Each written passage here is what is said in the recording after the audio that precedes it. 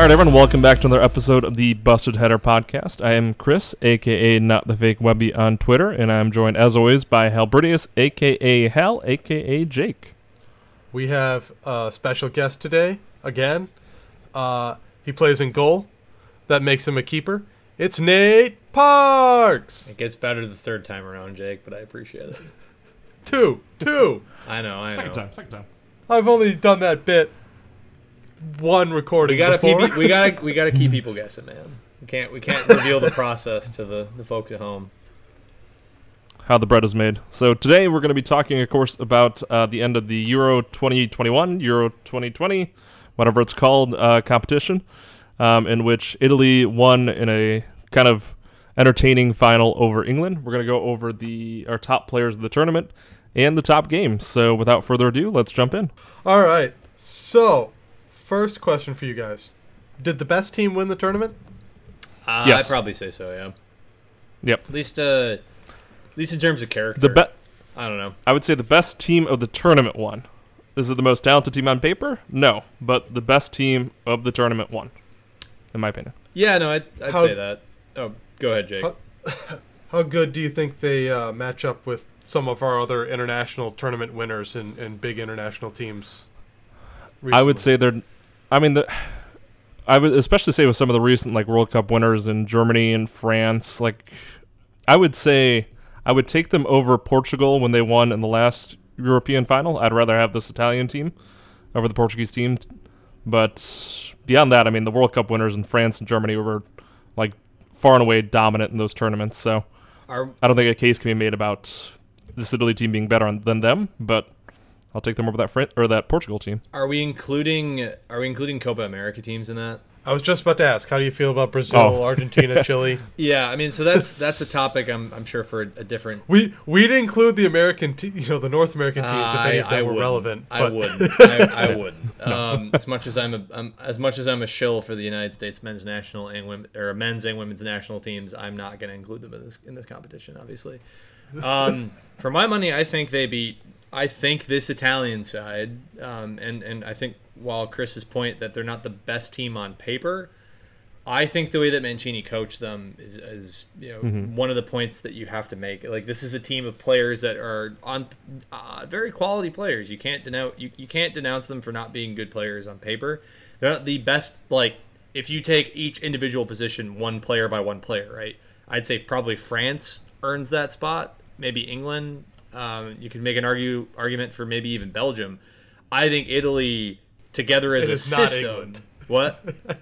Said it is not England. It is not England. Hey, I have to give a little bit of love there. But however, I think as a system team, right? They played together as a unit rather than a group of individuals, and I think that's why you saw some of the other quote unquote more talented teams on paper fall out earlier. So I think that this Italy team, if we're taking that comparison, I think they beat out that Portuguese team from 2016. I agree with you on that one, Chris. I think they beat out the France team from the year prior. I don't think there was a good enough challenge there for that France team to actually come out and I don't know. I think it'd be a really good matchup. I'd like to think Italy wins over that French team from 2018.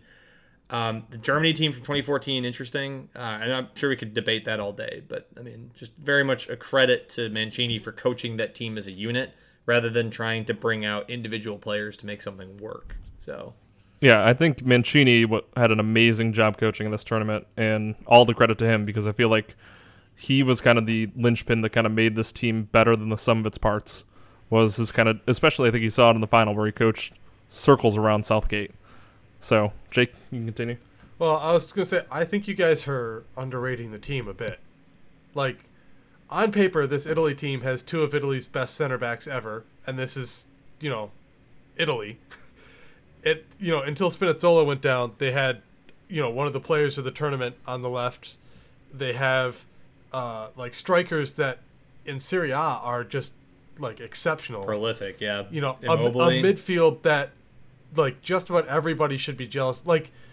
I think part of this is, the fact that none of us really are Serie A watchers, that we kind of underrate the talent on this Italy side. This Italy side is stacked. I take them over Argentina, Brazil pretty comfortably. I'm pretty happy with that. Oh yeah, 110%. I would do the same as well. I think Belgium is maybe the only team on paper that I'm taking that I'm considering taking over them at this point. Even over France, mostly because France doesn't have a left back or right back worth a damn at this point. Which in the current game is incredibly important. For those of you who are not super well invested in soccer, the growth and evolution of the fullback is a very important fixture in today's modern game. But I don't know, Jake. I tend to agree with you on that one. I do think that Italian team player by player is very underrated. I think a lot of people don't watch the Serie A. I don't think they understand how good Lorenzo Insigne is, and the record-breaking season that Ciro Immobile had last year where he beat Ronaldo. Hot take. Insigne was actually the best player for the opposition in several games this tournament. Ooh, he was really extremely selfish and bad and predictable. He was a bit wasteful, I will say. I made the joke on Twitter. It didn't turn out to be correct because they did tweak it in the second half, but I joked that this is the first time we've never seen the Italian right wing show up to a game because they just played through Insigne. Even though Federico Chiesa is incredible on the right, and that's where he gets most of his action for his club, they were just like, no, we'll watch Insigne dribble, not cross, cut back to his strong foot, and then do nothing because everyone anticipates it. My ancestors are screaming 12 times in a row. My ancestors are screaming at your pronunciation of Chiesa, but that's okay. Don't care. I love him anyways. No, he's a phenomenal player. You thought he was a right back earlier. I did. I mean, all I saw from him was on the right side. And the thing is, that should tell you kind of how much the position is blended for, the wing back idea of a player. And you saw that with Bukayo Saka as well. For England, with how versatile of a player he is. And Jake, I know that's a tangent I could easily get you lost on.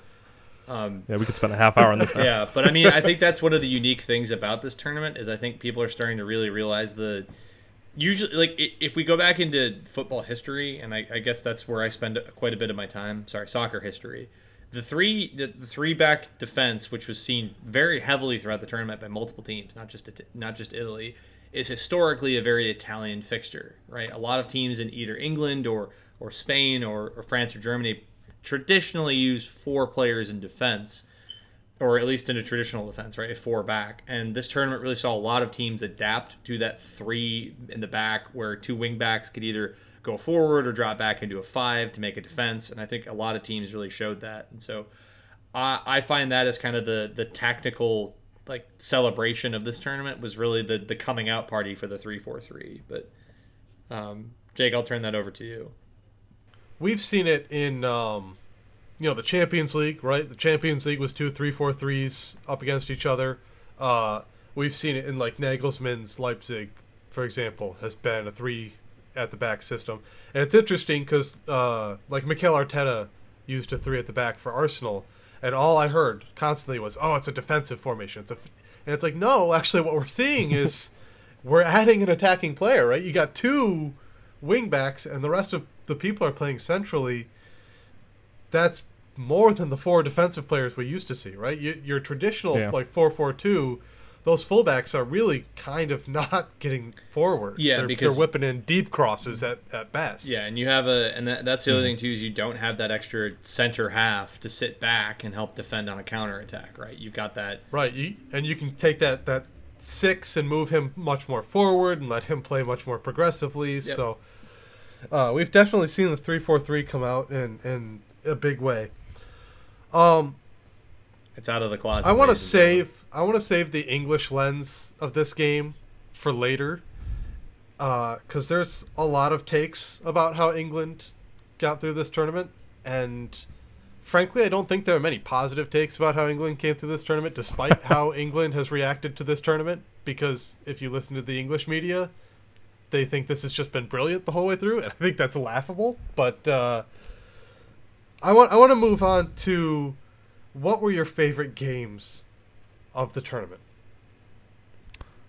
All right, who wants to start? Are we going from the top? Are we going from the bottom? How are we doing this? Do we want The to top? do we want to split this up? I guess I don't know. I have quite a few. This has been one of the more memorable international tournaments.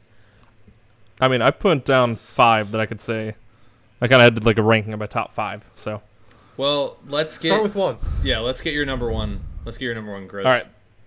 So number 1 for me, I feel like this might be a bit of a hot take, but for me, it was the France-Switzerland game, in loved which France. I don't think that's a hot take at all. No. No. I think it's more just to put it at the very top. I think anyone would say it was one of the top games of the tournament, but I feel like everyone's always biased towards saying the final, as long as it's not a Snorefest, should be at the top. So for me, Hot take, the final was a Snorefest. that's a bit of a hot take. I mean, that one I agree with. We had If it- an interesting environment to watch it in, but yeah, it's a We'll get to the final later, closer to the end. yeah. But we had like 68% possession or something for Italy. That's a Snorefest. You can continue. I mean, a little bit, but we're, it was. we're on France, Switzerland now. Yeah, we are in France, Switzerland. We'll get back to that later. But all right, for France, Switzerland, of course, the Swiss started out. They took the early lead, kind of the shocking early goal, and then Benzema comes in, Jake's favorite player in all of soccer, scores 2 Harsh. goals like right in a row. What? Harsh. That just because I actually rate him. I'm the like you're only his person who biggest rates fan. Benzema. Therefore, Anyway, so Benzema scores 2 goals, and then 3 French Pogba players piles I like on. more. Yeah, you do like your French players. Pogba scores the 3rd goal, or to pile them up 3-1. Not just a goal, sir. He pulled up from like Syria yes. and put one in the top corner. It was insane. He pulled don't up mention all about how counts. Pogba's my favorite player. Because I talk about Pogba more than I talk about Benzema. I think You do, I but think Pogba, we all Pogba kind of is agree a on. lot of people's favorite player. But let's continue the storytelling here because there's a lot more to this than just France being up 3-1. Exactly. We're just barely getting started. So Switzerland, and I believe at the 85th and the 90 plus 2, scores 2 more goals to make it tied and go to extra time. And then they go 5 for 5 from penalties and had to like run into a Mbappe penalty save just to win it. Just a exciting back and forth penalty shootout. No one was missing until, of course, Mbappe's shot was saved by Jan Sommer. Jan Sommer. Jan man. Sommer, thank you. Jan Sommer. the legend in the Bundesliga. Yeah. Just a great back and forth game. Lots of goals. Went to penalties. It checks all the boxes for me. Absolutely. An upset. Oh, Upset as well, yeah, of historic course. upset. That's not even Switzerland doing it without Granit Xhaka. That's on the downplaying pitch. it a bit, just to call it just an upset. Like that's one of the more historic upsets of the entire of a major international tournament. Like that. It is on paper, and then you realize that Didier Deschamps was coaching, and you realize it's not. There's that Jake. much of Man, an upset. this dude won a World Cup. He can't be that bad. He won a World Cup with one of the most stacked World Cup rosters He around. still did it. I mean, you have other teams that have fallen short, right? You have anyway. That's France this year. I know, because he I know. decided to coach it like Gareth Southgate. I know, but at the same time, you have teams like Belgium that have an equally talented or slightly less talented roster, but something that's very talented, and you have. Belgium lost to Italy. Italy is really fucking good. I know, and we'll get into that later. However, I think the drama of this is. I have to agree with Chris on this one. That was going to be my pick of the tournament as well. There's only one game where I physically stood up.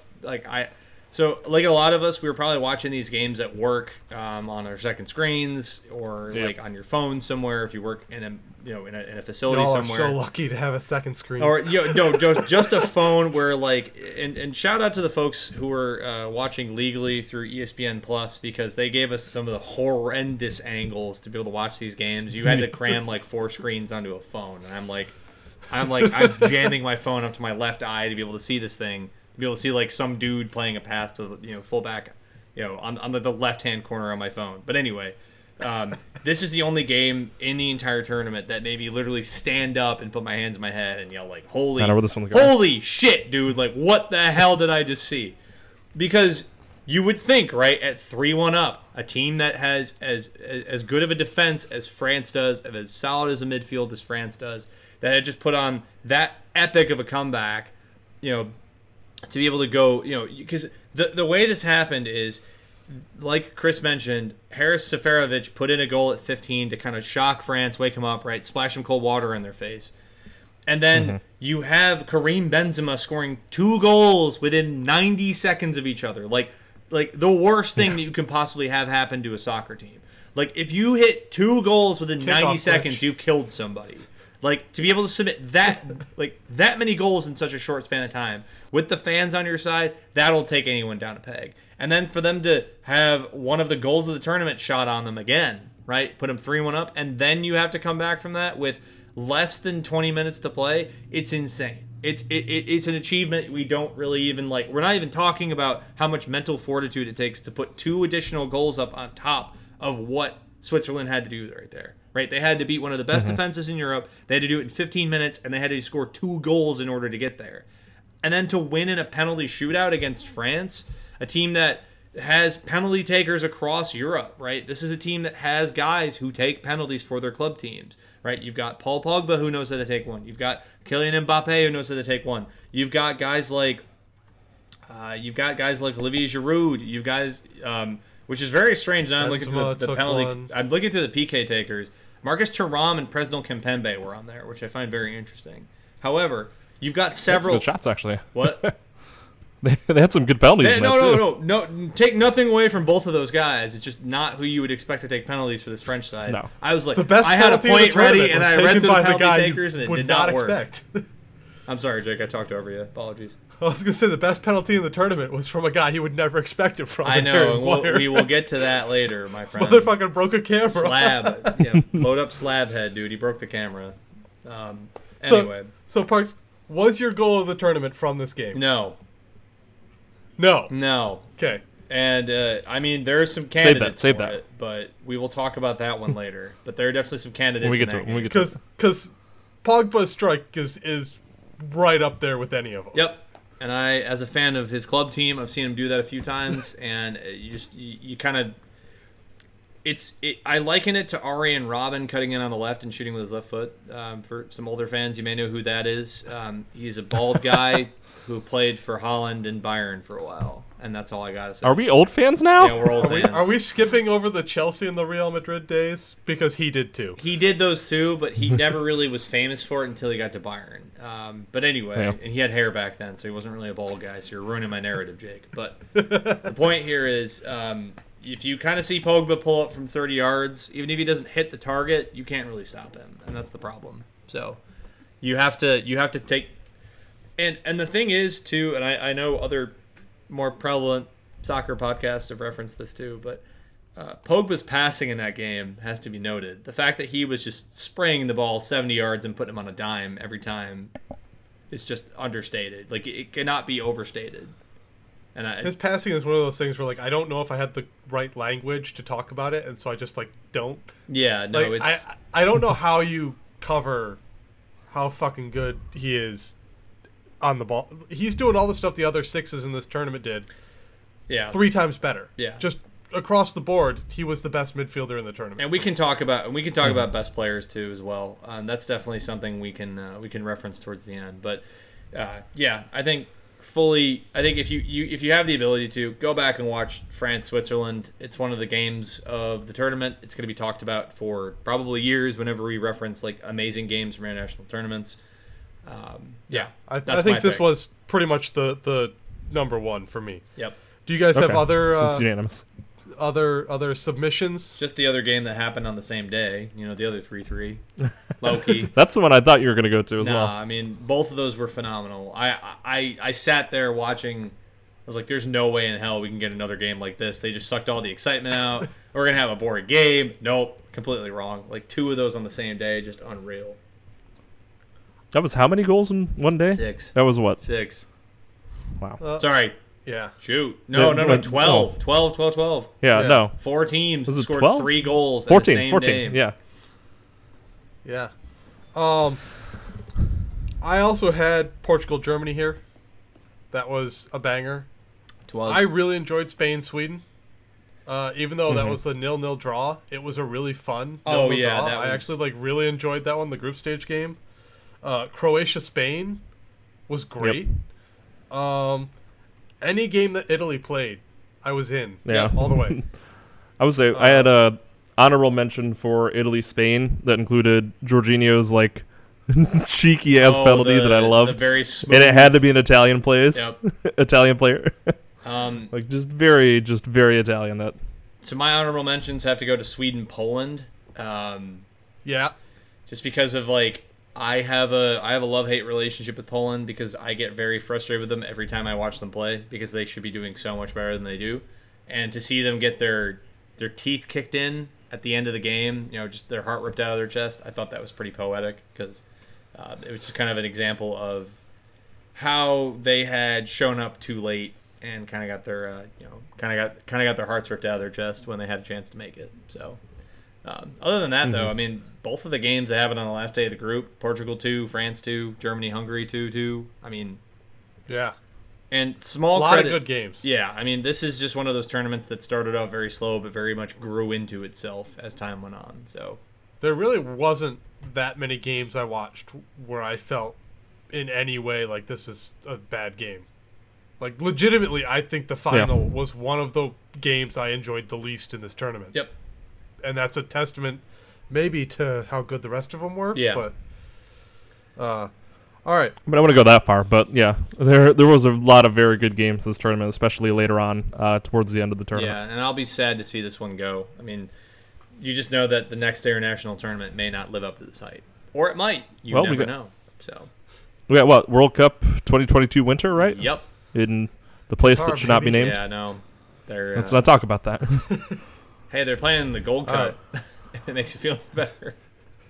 Woo. All right. Players of the tournament. Let's move on before Jake dies. I'm struggling, man. Cold leg symptoms, huh? Oh, yeah. It's this is bad. flu game. It's his Jordan is. game. Players of the tournament. What are some names? Hit me with some names. Parks, you want to go first? Yeah.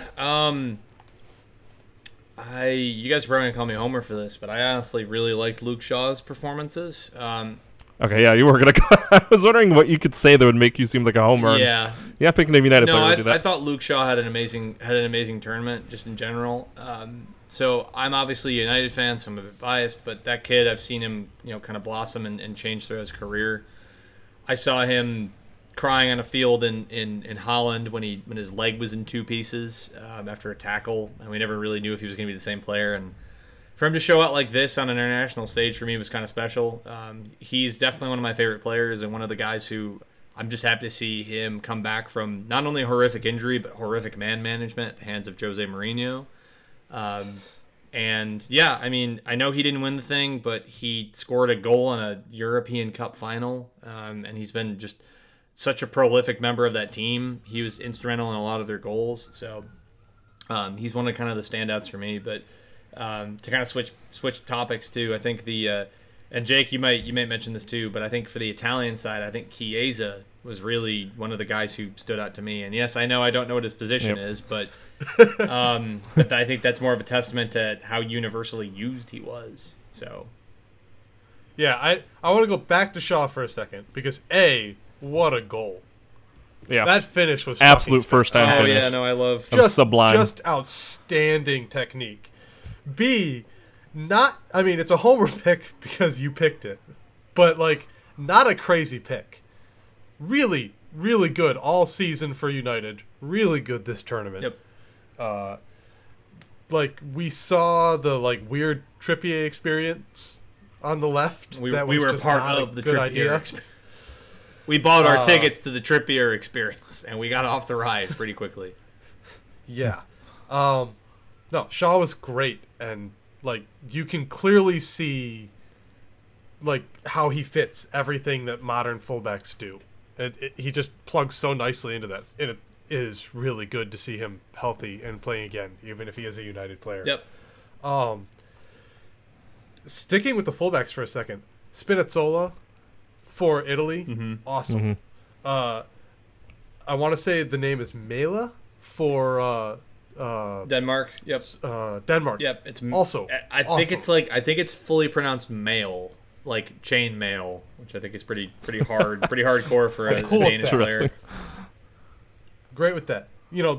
Those guys very obviously controlled their whole team's style of play. The whole games, they looked great. It was awful to see Spinazzola go down with the Achilles injury. That was brutal. Not television I'd recommend watching because you can see it happen in slow-mo, which is just the worst. Little bit of the Kevin Durant Achilles injury to it, where you're just like, you can see that one, you know it's happening. But just, a tournament for fullbacks. They were great. Chiesa was awesome. I've been a huge Chiesa fan since like early days at Fiorentina, and seeing him be like the player of the season for Juventus and then come on and just clearly be like the engine for this Italy team was great. Especially he does everything. Yeah, I was gonna say, especially amongst a team that is very, I would argue, kind of blessed with their forward line. I would think. I mean, Italy have plenty of players across that forward line, and Chiesa is not really a name that sticks out to you if you think traditionally Italian, but very much a. I mean, I don't know if that's right. His dad played for Italy. True. It's But an Italy name. I get this is his first time on the Italy stage. We missed Italy in the last World Cup, so I mean, this is his international coming out party. True. I'm not saying his name as in like, you know, the name Chiesa. I'm saying like you didn't really expect to see him up and liked like he was, and I agree with you. I think he went very underrated at Juventus this season, but. Like, you're thinking Insigne, Immobile. You're thinking, you know, he's Domenico not the guy Berardi. You're thinking, you know, right? Yeah, those guys. And so to have him come out like that, you know, all cylinders is pretty impressive. Yeah. Honestly, I didn't think that many strikers stood out to me. A special shout out to Lukaku, of course. Yep. Because when Belgium were in it, just the obvious story of every Belgium game is what the hell is Big Rom doing? Because where he goes, they go. Yeah, he's running over people. That's what he was doing. The Donnarumma wins player of the tournament. Yep, I feel like Donnarumma had to be on there. Was awesome in goal. Was awesome in 2 penalty shootouts. Saved I think 4 pens, which is just unreal. If you understand the mathematics behind that, that's unreal. A lot of keepers would be happy with 4 pen saves in a career. In their career, a lot of keepers would be happy with that. I mean, I do want to give a little bit of love to Jan Sommer real quick. Yes. Just because another elite penalty kick out. Just an elite penalty artist, and also the game against France too. People forget how many shots France generated on target in the waning moments and extra time to try to he's great. Get past he is going to be I don't know how old he is off the top of my head, but I think he's late 20s. If someone sneaks him out of the Bundesliga, he's a steal. It's insane. This tournament has really been ironically, because of how many goals have been scored, this is one of the most prevalently goal-ridden tournaments we've seen, at least in the Euros. This tournament was very much defined by defense and goalkeepers. Ironically, I would say very much. Yeah, very much, and it's not what you would expect from one that's just littered with goals. And we've also Sommer's 32. Sommer's 32, and which is I mean, for an athlete, it's pretty old, but for a goalkeeper, those guys keep for forever. You can. It's a pun intended. They keep for forever. Anyway. There you go. All right, he's gonna be here all week. I'll be all. Thank you. Anyway, no, but I think Donnarumma for player of the tournament is a good shout. Just 2 penalty shootouts to win both of them as a goalkeeper. You get one of those in your lifetime, and that's insane. So. Yeah.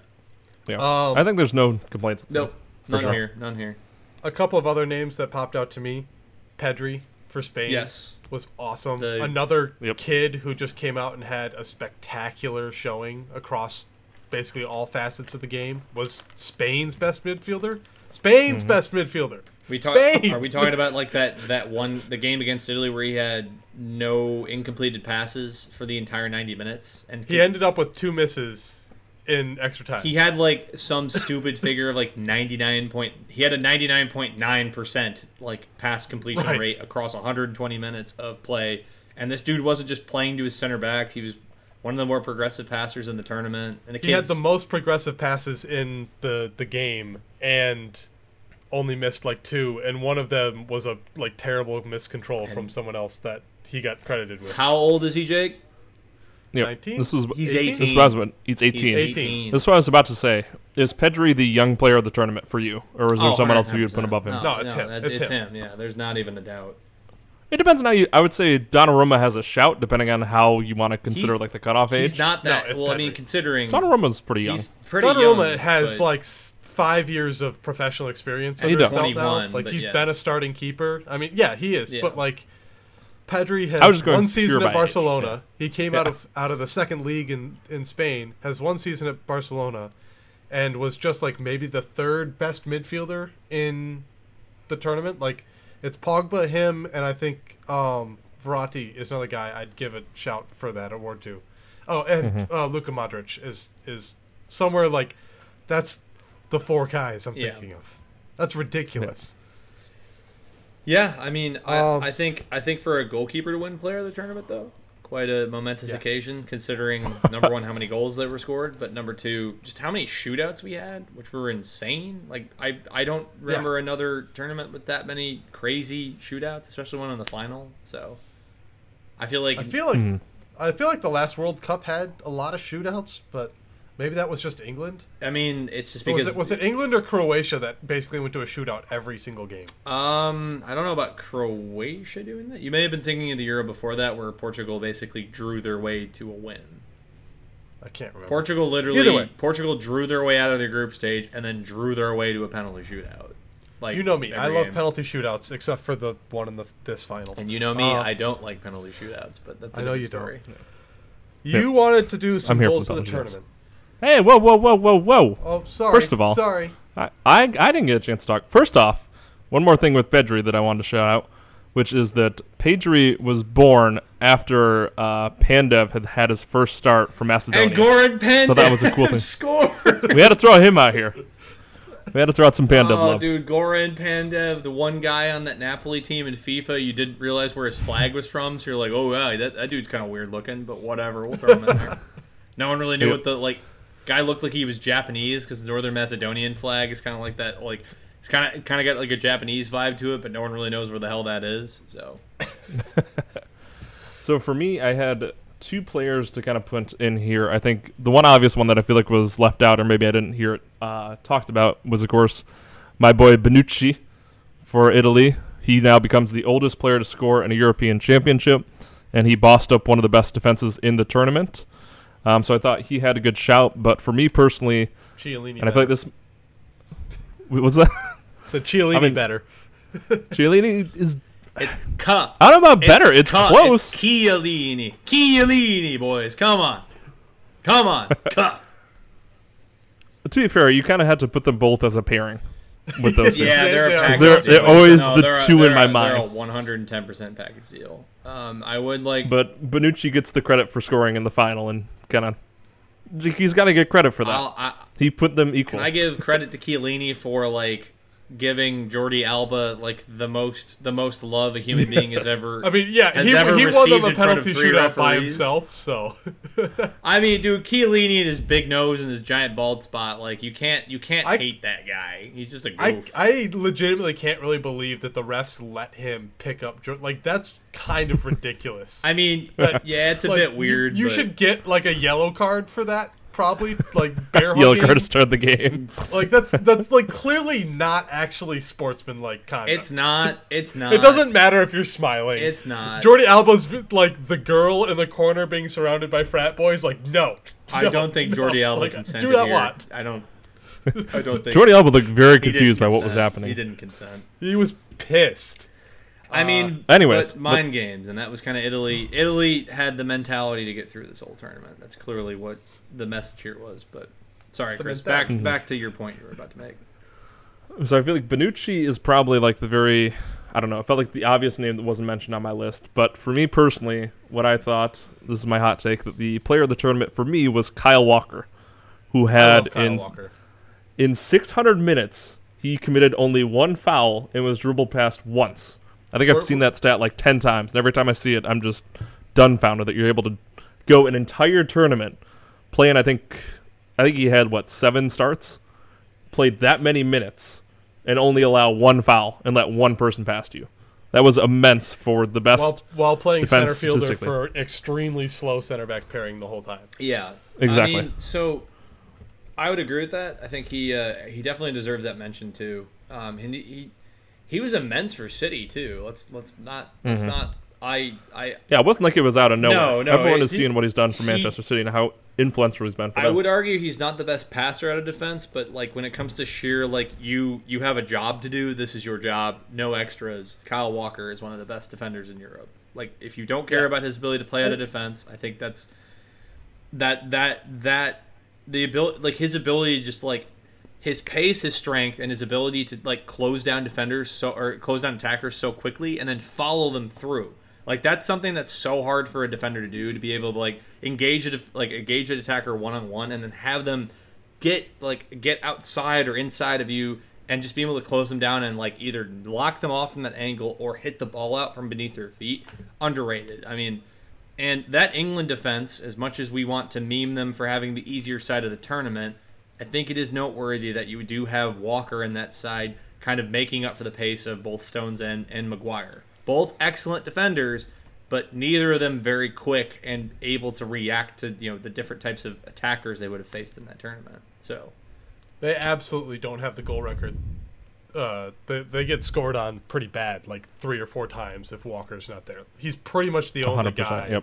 like in the world. Maybe Alphonso Davies, if Alphonso Davies is having a great day, that can do what he does defensively. Very true. That speed, and it's not even the speed. His timing of when he changes gears is impeccable. Yeah.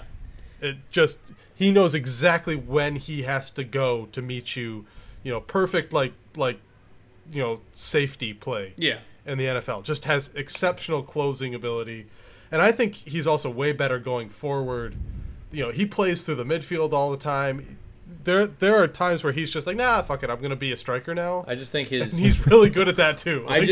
He's a really great player. My only thing about that too is and this is like the one game that people kind of wrote off, but he made some very questionable passing decisions in the Ukraine game, and that's why I'm kind of hyper focused on that, like his ability to play out. He gave the ball away a few times that were kind of like questionable. I mean, I guess. But he also looking at they were also playing Ukraine. He also made up for it too. Like I think the one time he gave it away was Yarmolenko, who had like a run on him on the left flank, and he just completely closed him down and suffocated him. But that's because Yarmolenko also can't run. So true, but anyway, there's that. All right, we also I feel bad about this. We skipped some names that really shouldn't have been skipped, and that's Mikkel Damsgaard for Denmark. Oh my God, that awesome. free kick, man! Holy smokes! Put the fear of God into all of England. England. I know, dude. Holy shit! What a free kick. I don't want to talk about Christian Eriksen, but this is a tournament where we got like way more Simon Kjær and Schmeichel than I thought we were going to get. And both of them had awesome tournaments on the pitch and off the pitch and just deserve a shout out for all of it, because that could have been horrifying. Yeah. So I mean, I think if anybody watched that opening game, I think that's the group stage is kind of marked by that. I mean, the opening game. Think about that. It wasn't the opening game of the tournament, though. I will say, but it was the opening game for Denmark. It wasn't the opening game of the tournament, but it was like day 2. It was day 2. Tournament. Yeah, it was very early on. It's just like something crazy like that happened. Yeah, we have come so far from that. If that had happened in like group stage round or knockout round 1 or something, like everything about that is even worse somehow. I think. Just wild. The one thing to take away here is the medical professionals who were attached to that stadium crew, who were attached to Denmark's team, like did their jobs. Like that's what they're there for, and they saved a man's life. Learn CPR. If you're out there and you don't already CPR. know it. Learn how to use a defib. It's not hard. The instructions are written on the cover. Or just like if you work in a place that has one, just pop it open one of these days and read it. It's actually not too bad. Or if you, it's really really easy to use one. Or you could also know where they are. Yeah, that too. It's also another thing. Know where your defibs are. Learn how to put somebody in the recovery position. these are really basic, but they save lives. And then learn them. On top of that, too, if you're ever in the position to learn how to become a lifeguard, because that's all that training is wrapped into that. Sorry, random plug for that. It's an easy way to like learn all of the different components of that, like defib, CPR in infants, all that jazz. But important. Public safety aside, I will say Denmark with a surprise package, and I honestly, barring one dodgy penalty and an amazing save by Schmeichel, I think that they'd be in the final. So they were really good. I mean, I don't know how much better they are with Christian Eriksen, because Damsgaard had an incredible performance. Probably better in the fact that, like, the reason they lost is that they subbed off Damsgaard and who's the striker they have? Dolberg? Yeah. They like subbed them both off in like the 65th minute and had no juice left. And that's where having like that extra 10 to put on the field in Eriksen would have been incredible. But let's move on to England. And where do we go with England? Where do you want to start? Was England actually good? They were good. I will say that. I don't think they were as good as England fans thought before the final, or as bad as they felt after the final. I feel like they were good, edging slightly overrated, but I feel like they're going to get more shit for the easy road when they did have to beat some not too great teams, but still, you got to beat who's in front of you. I have a counterpoint to that, at least the counter argument to that. I'll play the England fans here. I thought that England, you can only beat the people who are in front of you, and I agree that hosting the tournament, basically, like hosting all of their own games, does help there. But yeah, I feel like that's something that we could talk bit about entirely. Like, I feel like that was, for me, one of the things to come out of this tournament was, you know, the 4 semifinalists all played their group stage games at home, and they all had that, you know, easy start of not having to worry about traveling all over the place, traveling to like Baku and all these random places. And I felt like that played a pretty big part in kind of, you know, making teams a little bit better moving throughout the tournament. So just a little bit. You know, only all the finalists were all the 4 quarterfinal or semifinalists were all people who played most of their games at home. Yep. Mm-hmm. England were not that great. They weren't, and it's not because they weren't talented. It's because they had a coach who decided he didn't want to be great. It's all the. It drives me nuts. The English media's thing right now is, you know, they studied what it took to win tournaments of the past. You know, and it was like, you got to be solid defensively. You can't concede anything. So that's what they did. They didn't gamble on anything. It's like, yeah, they also didn't play literally any team until they got to Italy that could make them pay for that. Like, Germany was the one team that maybe had the firepower, and also Jurgi Low is just, like, completely off his rocker right now and has no idea how to coach. So they weren't asked to do anything. And yes, they didn't have to do it until the final. But literally your entire strategy was, well, let's not try anything. And if we don't try anything, we can't not try anything. And then the one time you actually had to try to do something, you lost. You set yourself up for this.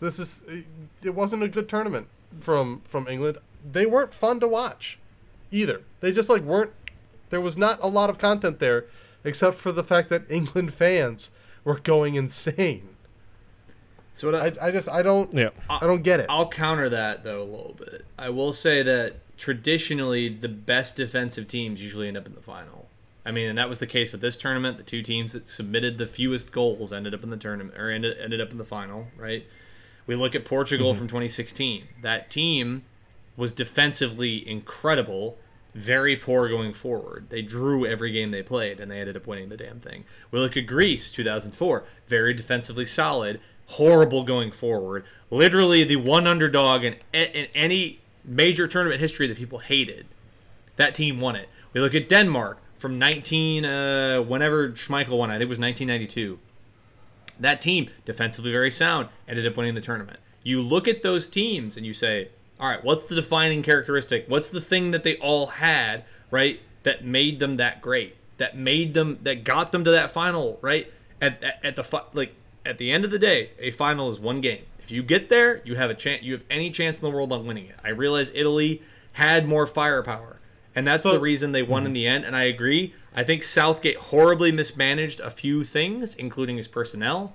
I think he got a lot of his defensive. He prioritized defensive stability over everything, which is understandable. Very much so, yeah. Understandable. However, I think he could have played other players at certain times. He stuck with that front three of Raheem, of Sterling, Kane, and then obviously he'd swap out like Mount, Foden. Foden got injured towards the end of the tournament. Then you saw like Saka come on, which those guys, right? I agree. Defensive stability is what he cared about the most. The thing is, though, you're not going to get a ton of defensive stability out of Kane, I guess. I mean, I know he tracks back a little bit more, and I know Sterling does too, but the thing is, he was making subs so late. So late. Like, he was bringing on Grealish in, like, the 70th minute. He's bringing on Saka late on in games against, the game against Italy. He brought on Sancho. He brought Sancho in for basically a game that, like, anyone could have played in against 40 Ukraine. minutes all tournament. Yeah. I mean, he played the whole game against Ukraine. However, that's right. It's Ukraine. You did. It was right? like that I get plus you. one I get. sub. I going back to the earlier point. Ukraine aren't the best team in the tournament. They had a really, really good run. The big point I'm trying to make here is I don't think Southgate's idea was wrong to be defensively stable because other teams have had success. Teams that were worse than England in previous tournaments have had success with that strategy. However, with the plethora of attacking talent he had, he should have been more proactive in some of those games to at least get them game time. And especially in the final, I don't understand how you bring on two of your best attacking players. I know one of them's injured, but you bring on Sancho in 115 minutes? You don't even give him enough game time to affect the game? You give Grealish that time, you don't give Sancho that time, and you have 4 subs going into the 115th minute? That's where I drew the line. I thought he did everything well up to that final, and he lost it. And I think that's where here's where I disagree with you. You're talking about defensive solidity. That wasn't his plan. Italy were defensively solid, right? Denmark defensively, like, there are a lot of defensively solid teams that played really good defense in this tournament. You know what England did? Not a damn thing. That was their whole thing. Their whole plan wasn't to be good on defense. Their whole plan was never do a single thing that could possibly be a mistake. Never go forward. Ever. Never have any possession. Ever. They lucked into basically all of their possession because they couldn't figure out how to give it away without it being considered a mistake. He would have given you the ball if it wasn't a negative. Like, that's the thing that drives me nuts about Southgate, is he is so scared of being the England that made a mistake. He never gave them any chance to go forward. And that is a huge difference from, like, he's worse than Didier Deschamps. And Deschamps can't get out of his own head defensively either. There's that watch beep we talked about. I know. I can't stop it. I don't. But technology from the 1990s, I can't fix it. I can't stop. You have the hourly beep, don't you? I do have the hourly beep. I have no way to kill that. Anyway, not important. Continue your point, Jake. Like, Deschamps at least, like, lets some of his creative players be creative when they have the ball, and then just, like, demands that they be extremely rigid when they don't.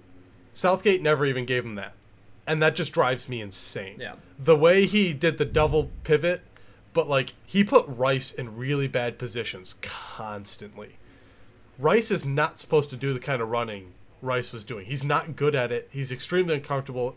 My tactics Twitter was just constantly like, why the fuck is Rice, here? Like, he treated him like he was another Calvin Phillips instead of like he was Granit Xhaka, and that's kind of what Rice needs to be treated as. Like, somebody who has the game in front of him so he can do the simple things. Yeah. And no, I think that's a good point. Just like lots of issues like that. There were little things like Saka and Grealish combine really, really well together. They got along really great in camp. He never played them. They played together like once in one game. And it's just like, you know me, I'll take all the Saka I can get. I'm an Arsenal fan. But like, if you're going to play them, and you're going to be so reserved, you have to value combinations, right? You have to value these guys who figured out together. The possession you do have, you need to make use of that with the guys you have. Yeah. You know, like Mason Mount never really had an offensive... Like, he's an offensive player. He's really, really good structurally, and that's why he played as the 10 in all these games. But, like, so much left on the table. Yeah, I mean... And then you get to the final, and just one of the most mismanaged games I've ever seen. Yeah, I don't think the argument's against Mount either. I actually liked what Mount brought to a lot of those games. I love Mason Mount. Yeah, I think... It's how he was used that drives me nuts. It was the issue with... Okay, you've deployed Mount for 60 minutes in a final. My big thing is, like, I get...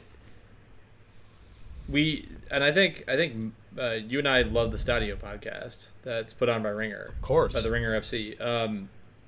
I don't know who made the comment on the last one, but somebody mentioned that Mancini had, like, the cojones to pull off Lorenzo Insigne towards the end of the match, right? When they were definitely going to extra time, right? I think that's kind of... I mean, I feel like you're going to talk about this in a second, but this is what separates Mancini from Southgate, is that Southgate had the balls to make subs to try and win the game when he had it. Correct. And give them... to have their players be ready for the penalty kicks. Yes. Whereas Southgate was like, well, these guys are the penalty takers. I got to throw them on at the last minute. 116 minutes on a corner kick, which you and I were both watching. We were like, that's a dumb idea. Yeah. Mm-hmm. No, Chris, I think you hit the nail on the head with that one. I don't necessarily think Mancini was playing for penalties. I think he definitely wasn't. No, I don't think he was. But at the same time, they wanted to win forward pretty comfortably. He knew his team could handle either situation, right? Right. He wasn't worried about penalties. No, it was not a concern. His idea was to win it in 120 minutes once they got to extra time. And the annoying thing about England was you could feel English fans and the team just clench harder and harder with every minute. Yeah. Oh, 110%. And, like, for a reason. Like, you have one of the worst histories in the world with penalties. Just this extreme taboo around penalties that's ruined your international... Like, Gareth Southgate's, like, entire reputation has this stain of being a guy who missed a penalty in 1998. The Euros.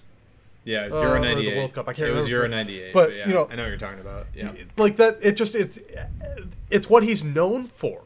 When he was given the England job, people are like, this guy, the guy who missed the 98 penalty? Like, yeah. And now you go into this, you don't try and win it in extra time, and yet you know everyone on your team is scared of pens, and then you put them in the worst possible position. You put two guys who didn't touch the ball except for a clearance from Rashford. Yeah. And Bukayo Saka, a 19-year-old who has yet to take a professional penalty for Arsenal. Yep. And those are your 3, 4, 5 penalty takers? takers? And Jadon Sancho, who doesn't take penalties for Dortmund either. So... I think he's like 2 of 3 in his career. Yeah, and Rashford has more experience, but at the same time, like he's never when I think Rashford actually like did a good job in his penalty. He like, did. He missed the easy part, and that's like a thing that happens sometimes. Like the other two, Sancho's penalty was just bad. I think Sancho's penalty was just. But he's not a penalty taker. That he's never been. He isn't. He's never been, and I agree with you on that one. I know what point you're about to throw out there too. And like, Saka's, I'm not that mad at. Like that's one of them where like the keeper guessed the right way. And it also and there's just a little bit of like he needs to sell it just a little bit harder in the run up. Like if you shape just a little wider and slow your kick just a little bit more, you might get him. But like. That one works if the guy dives the wrong way. Everyone thinks you're a genius. I'm not that mad. I think Sancho's was just hit real weak. Yeah, I mean, kind of silly, and he didn't sell anything. But another thing with Saka's is like, who the hell puts? And you're gonna have to remind me on Saka's age, Jake. But 19. Who the hell? Like, okay, so Sancho's 21, Rashford's 23. Who the hell puts a 19-year-old who's never taken a professional penalty in their entire life, in their entire professional career? Even if England got to that point where Sancho and Rashford made theirs, right? Who the hell puts a 19-year-old against one of the best keepers in the world in a penalty shootout? Who puts that kid up there? And, like, you have guys coming out on social media like Grealish who's like, I offer to take one. And I'm like, I have confidence in Grealish for him to make one of those because he's been in that situation. Grealish has been that guy for teams upon teams. Like, he's never probably made a penalty in that situation, but he's been that guy in that situation for a team that's had to claw its way out of, like, the depths of the championship. You have guys who can take those. Like, even Slabhead put his fucking thing in the corner and killed the camera. Like, you have guys outside of a 19-year-old dude who is just beginning his career. And I don't care as much about Sancho, or I care a lot about Sancho. I don't care as much about Saka as you guys do because he's obviously your player. But at the same time, I have to feel for the kid that you're going to put him in that spot. And, like, I get... Especially with a fan base like England. Yeah. It's so easy to look at this and swap Saka and Rashford's position in this order. Yes, and be exactly. Like, fine. Exactly. It's so easy. I get... Yeah. Like, and Rashford... And that makes sense to me as well, because, like, Rashford missed... He is a good penalty taker. He's like 11 of 13 in his career. And 11 he's of hit 14 some now, incredible ones, which we can talk about later. Right, and he was like 11 of 11 until that weird penalty taking virus hit United like 2 years ago. Yeah, I mean, so he was perfect until he missed and one then there. we've had Bruno do everything. But yeah, right. No, I agree. He's a good penalty taker with a history of being a good penalty taker, and excuse me. England's strategy, apparently, they said on the broadcast, is like, England is famous for just making its best players go first and just, like, going down the order. And it's like, tactically, that is among the stupidest strategies I've ever heard. Also true. Because your fifth penalty is, like, so extremely important. Yeah. But having your fourth and fifth guys be good is, like, the third penalty is, like, the one you can kind of get away with because usually there's some noise in there. Yeah, and I mean, I don't know. What are you doing? And yeah, I mean, there's numerous technical nuances we could go over that final. I don't think Southgate had a wrong idea, but I do agree with you, Jake. Like, if you look back at some of the defensive performances from some of those players, outside of like Shaw, Walker, and Maguire, I would say that there were some like questionable plays. They got lucky a few times. They definitely got lucky with Denmark, but I would say that you do need an element of luck to be able to get there as well. Right. Well, that's when you were listing off the defensive teams. It's like also luck. Like, yes, they all were defensive teams that won titles, but really they had a lot of luck. Really, yeah, lucky. Exactly. And you need some luck to be able to get there. You said Portugal drew their way to the finals. Like, when you take penalties more than once in a tournament, you're betting on luck, 110%. Yeah, and then like Eder hitting a long shot on the ground of all things in like the 114th minute that finds its way into the corner against France. Like, right, that's pure luck. But I mean, that's my problem bought the ticket with this. And got like, the raffle and won the raffle rather. There's a lot of people who are like, oh, Southgate's job, like he got them to a quarterfinal or a semifinal, excuse me, the World Cup, and then a final, and here. He's unimpeachable. It's like, I hated every minute of both of those campaigns. And the thing is, like, it doesn't matter. The thing is, that's a result. But like, also, other than English exceptionalism, there was absolutely no reason during any of those campaigns to think they were going to win the title. Not a one. But the thing is, that was the nobody went into this best who didn't English want team ever England to win, and was like, I really favor England here. Yeah, this is. There was just you no can reason say all to. that, and they still made the final. Yeah, and he deserves all the credit for that. But you can say that he had mistakes in the final, but he still got a team there that allowed 2 goals the entire tournament. He got them there, and they were none of them from the run of play. That's actually a really good point. That is an amazingly good point. Both of those goals that team submitted, however lucky we consider them to be, were both from set pieces. One was a weird free kick, which was a phenomenal strike from Damsgaard, and like Pickford just lost it in the sun, or lost it in the sauce, or just, I don't know. I'm not covering like Pickford and glory for that one. Like, but the second one, a really jammy header from like, and that's also Southgate's fault for inviting that amount of pressure. However, both goals from set pieces against the run of play, right? Well, maybe not the Italy one, but definitely the Denmark one. So yeah, but they also weren't a threat in any of the games. Like they also didn't win any game other than they won a lot of games. Last time I checked, they won every game except for the Scotland game. Yeah, I appreciate where you're coming from. Where they didn't appreciate. They won the game. They did not win the game. They didn't make anyone go, "Wow, we're winning this game." Right? Not a once. Except if you remember, if you go back to the World Cup, the Ukraine one they did. Right? Except the Ukraine one. By the way, Ukraine is an and the Germany one too. Team. Yeah, they controlled that. They controlled the game from where they could. Yeah, go back and watch the Germany. I game. did. All right, I am a Germany fan by nature. Germany was actually better that game, and just but they didn't get the luck that blew their way, like that miss from Muller that that's got the thing. them, the miss from Havertz. You go back to the World Cup run, Southgate got to the semifinal exclusively on luck. They were not good. That was exclusively a set piece team. Lucking its way through. But like they knew what they were. They got a lot better this year. I'm not defending Southgate's ability to like coach an offensive team. The dude knew how to play. Here's the thing: the only reason Southgate's still coaching is because England's coaching ranks. They will never hire an outside coach. What you mean? Right? You're not going to hire a non-English coach. You don't like Big Sam coaching the national team. And that's the thing. That's the only reason he's still coaching the national team. Or Steve, is that they don't have a good Steve, coach because the English coaching ranks suck. You don't want to watch like Big Steve Bruce just like pile hot dogs into his mouth or pile of shepherd's pie down that big face of his while managing Harry Kane. Don't want to watch that? No, I don't. No, all right. That's sad, Jake. I'm very sad about that. You don't want to watch fat men manage the English national team.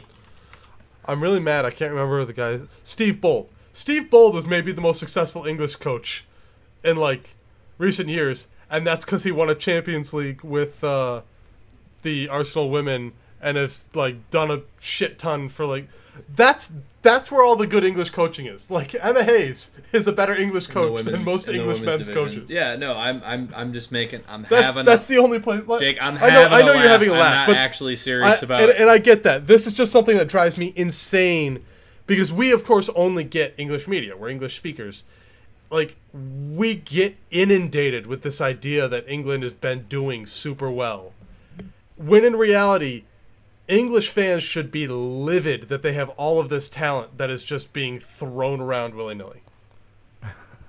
Like, it pisses me off that this should have been such a fucking fun English cycle. With, like, Calvin Phillips spraying balls around to such an awesome front line. No fun. The thing is, though, I hope, and let's be positive here, I hope that Southgate has learned his lesson from this one. I hope this is because he's definitely staying in the job. I think I don't think he's actually bettered his result from the last tournament, and I think the next one will be telling, right? We've improved incrementally, you could argue, right? Semifinal, final, and now what do we do next, right? So I think that the next, and for those of you who are, I know this is a podcast that gets a lot of basketball folks, so thank you. Thank you for hopping on with us. However, what I will say is I would love to see you guys enjoy the next World Cup cycle with us because I think you will learn a lot about the England team there. I also think the Americans will be good. Don't you jinx us, damn it! Don't you jinx me. I'm still scarred from that weird long shot that Trinidad and Tobago player hit on Tim Howard that American team was not good. This American team is totally different. It was not good. It is much better now. What I will say, folks, is stick with us. Still not convinced Berhalter is good. Stick with us for the World Cup cycle. We got a lot of young kids who are really good, and I think you're going to get a lot of storylines that are very juicy, and I think you're not... Even the NBA Finals, even the NBA playoffs, I don't think can generate the same amount of storylines that a World Cup can, right, for the separate countries. Maybe that's... Also, soccer is really fun. It is also really fun. It's really fun. And also, your understanding of space and movement from basketball translates pretty much perfectly. And the ball's about the same size. I'm going to argue that. The ball's about the same size. So nets are a lot bigger. Nets are a lot bigger. Nets are a lot bigger, but turns very out much harder to use score. Their hands nearly as much. The patron saint of this podcast, Dimitar Berbatov, used to play soccer with a basketball. Whoa, now. Whoa, Dimitar now. Berbatov, I don't know about that my one. dog used to play soccer with a basketball. So shout out to Patron Berbatov. saint of this podcast. Santi Cazorla laughs at you. I thought it was Boubacar. That's a I thought it lot was Boubacar Barry-Kopa. He was the first person I shouted out. Anyway. No, I'm pretty sure that was who's your fucking United left back that you John O'Shea. No, he's not the patron saint. All your goddamn John O'Shea references. John O'Shea. He nutmeg Figo. That's all you need. To know. Something I forgot to mention. Going back to penalties, real quick. Oh, don't do that. Adrenaline. This is something that's insane to me. We don't talk enough about how much like adrenaline impacts sporting events, and how like absolutely fucked. Like we say like come on cold for like the guys like Rashford and Sancho, they didn't just come on cold. They came on cold, immediately get the, oh shit, I'm in the finals rush of adrenaline. Which, by the way, the first rush of adrenaline tends to freeze motor functions. Yeah. And it takes like several minutes to like begin the ability to like process while Not to mention, under the effects of adrenaline.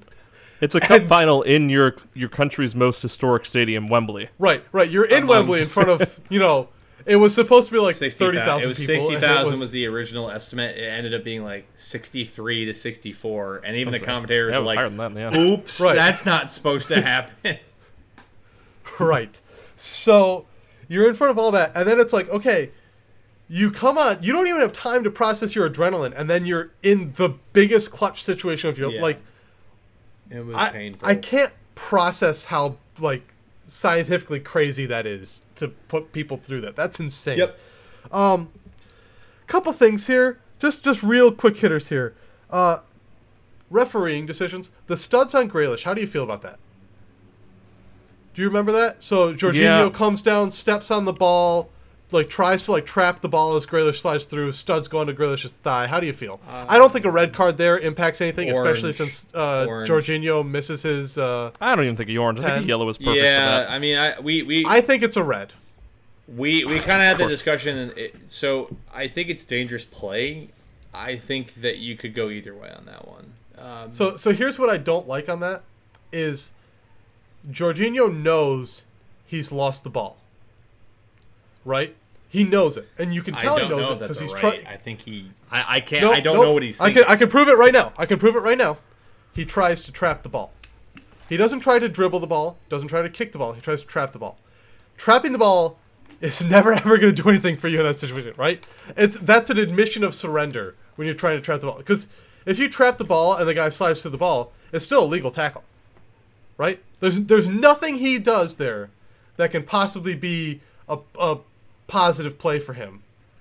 And the one thing he does is stomp down with force in a risky way. Like, it's one of those things, and I'm not trying to say like he tried to injure Grealish. That's not what I'm saying. It's just like it's one of those things where, as a sports person, you have to look at that, use your experience to know, you know what, this isn't going to end well for me, and leap over. It's a recovery. You're saying it's a recovery action that ends up hurting somebody because it was a recovery action. Right. Yeah. It's it's just one of those things. Like, we have to normalize in sports just making that decision for the betterment of everyone around you. And the other thing is like, hey, the horse collar tackle, that's a red card. I had a lot of people being like on Saka from Chiellini, like a lot of people being like, it's a shirt pull. No. The NFL can distinguish between shirt pulls and horse collar tackles. So can soccer. Yeah, but the NFL also has a rule for that. I will say I didn't agree with it. I thought it was definitely rough, and that's what the Italians do best. They can disguise but like, rough. Soccer has rules for that. They have language for like violent conduct. Yeah, and I thought it was on excessive. The verge. I thought it was on the verge of violent conduct. I agree. I'm just saying. I'm just one of those places where it's like. Also, it's Chiellini. Like, as a referee, you should probably know. Like, he's not doing that just to be cynical. He's doing that to like bully a teenager because he knows he's going to get away with it because you're a coward when you're refereeing. So like, it's a red card. That's the thing that Italian center halves and defenders have been doing for years. Like, there's a reason why people stereotype the Italian not just Italian people. Sorry. But Italian defenders in general is like soccer players. Being kind of nasty, being kind of verbose, right? Falling over when you've been hit in the shin, and then immediately getting up and then ripping someone's like shirt off by their back, right? That's one of those ones where that basically personifies what the Italian defense is about. It's about playing nasty. It's just one of those things where it's like, about doing it on the edge of like a red to yellow card. They do that every time they play, and that's something that's stayed with them. It's one of those things though where it's like, you know what? That was on the edge of a red card like 20 years ago. That edge has moved. We all know it's moved. It has. But don't horse collar tackle people because that gives people concussions and also is extremely likely to cause like ACL injuries. We don't need it. Bjorn Kuipers did not give that as a red. He gave it as a yellow, and he knew that it was on that line. Yeah, and that's what I'm saying is referees, get your head out of your ass. Like, this whole thing of like, oh well, this is how we've officiated it in the past. Like, yeah, don't care. That's what I'm saying. It's though, a red is, like, card. the We have a rule book that says you shouldn't do it, and if you do it, and like alone shirt pull plus player kind of sort of threw on goal, definite yellow. Shirt pull that's not actually a shirt pull but is a horse collar tackle with force, not just like, oh, he grabbed it and they were both stumbling. There's a rule like that shirt pull with force. that, though. I think that there is. It's called violent conduct. I know, but that's leaving violent conduct is the same rule that says if you put two hands on a guy and shove him away, you can get a red card for that. Jake, We've seen that. I do think I think you have I think you have a valid point. I'm just trying to get back to what you said, right? Violent conduct makes sense. I understand your point being it's not explicitly in the rules that a horse collar. Yes, like, and that's what I'm saying. Like, you do need something like that to cover that, and I think something hopefully will be written on that. Well, I'm agreeing. You know me. I'm agreeing with you. I think violent conduct is too vague of a term to use for this, right? You need more definition. It is. I think you need more definition. And I get what you're saying. It should be more defined. Most of soccer's rules should be more defined. Agreed. Like, we define scissor tackle, and yet somehow scissor tackles aren't always red cards. I don't get that personally. Yeah, no, it's a lot of. It's one of those things where the broadness of the rule actually gives you so much leeway to just be like, don't need it. Yeah, and go. It's like relying on the violent conduct rule to make a call when it's like the violent conduct rule could be from me stepping on your toe on purpose to a. Like me kicking your head on a 2-footed challenge, right? It's so broad, right. And it's very much up to discretion of the referee. And so I agree with you. I think it needs more like clear definition of like, hey, you know that thing you saw in that World Cup or in that Euro Cup final? That needs to be classified as this, and then you have a case study for it. And unfortunately, I'm all for more. Like, it's one of those things. Like if he'd slid and just like taken his feet out, like, you know what, yellow card, don't care. That. There's an upgrade there, and I'm so exhausted by seeing that over and over, and soccer not changing it. Yeah, well, so wrapping this up. That was the last. Wrapping this up, we've had quite a discussion on it, but I will say congratulations to Italy. It was I think we all agreed here. Chris, you as well. I think Italy very much deserved this. I kind of pegged them as the early favorites in the group stage, at least within our own group chat, and I think they well deserved it with the ability to withstand multiple penalty shootouts, the ability to win multiple tough games against arguably definitely the harder side of the bracket to get into to get into the final. Playing the better. Went through Belgium and Spain, like not just like a legitimately terrifying side of the bracket. Yes, like easily the best team to come out of that side, and clearly the best team. They went through Belgium, they went through Spain, and they beat probably one of the best defensive teams in the tournament while they were down 1-0. Yeah, they came back from that, yeah. Yeah. There's no question they deserve it. That's all the hard team. Yeah. Yeah. Absolutely very deserving champions. So, Jake, how are you going to wrap this one up? What do you got for us? That's not my job. Webster's the host. He's been silent for like 20 minutes now. Fella, whenever Jake starts talking about refereeing, I just immediately tune it out. No, it was a good discussion. We called it back. I think Jake and I had the same points. I think we just took a little bit to get to each other. Yeah. Yep. All right. So on that note, of course, we did want to talk a little bit of Euro, talk a little bit of soccer to get you guys off what is going to be kind of a bit of repetitious draft coverage. But we'll be back. Because frankly, next I'm week. not doing draft prospects. We got Cade. Fuck it. Yeah, exactly. I'm not doing like 12 through 13 anymore. Yeah. There's no point. It's like, it's Cade. There's nothing else we want to talk about with it. It's just Cade. So to avoid you guys hearing the same exact thing every single week at a time, we decided to break it up a little bit, but we'll likely be back next week. The draft is, what, the 28th? Yeah. So we got 2 more weeks? I don't know, man. Either way, we'll do one more pod just covering more like draft strategy, especially like how do we want to use the second round. That's picks. too small, too high for me. Do not do. Too many handballs. Too many handballs. My brother-in-law just goes, too many points are scored. They're always scoring. Not wrong. Not the Pistons usually, but not wrong. As a Pistons fan who doesn't really know what the hell's going on, but I lived in Detroit for a bit. I have to say, Jake, can I say it? We got Cade. We got Cade.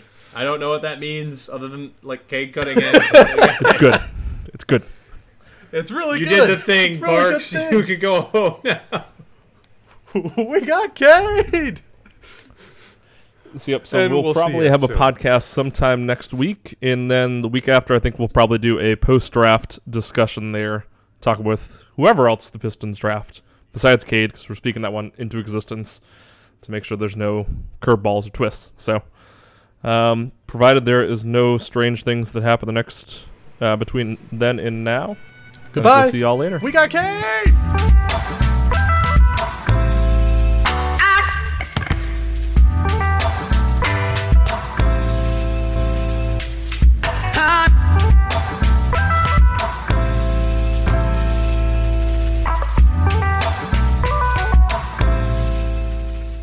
Today's music was made by Blank and Kit. You can find a link to their music in the description.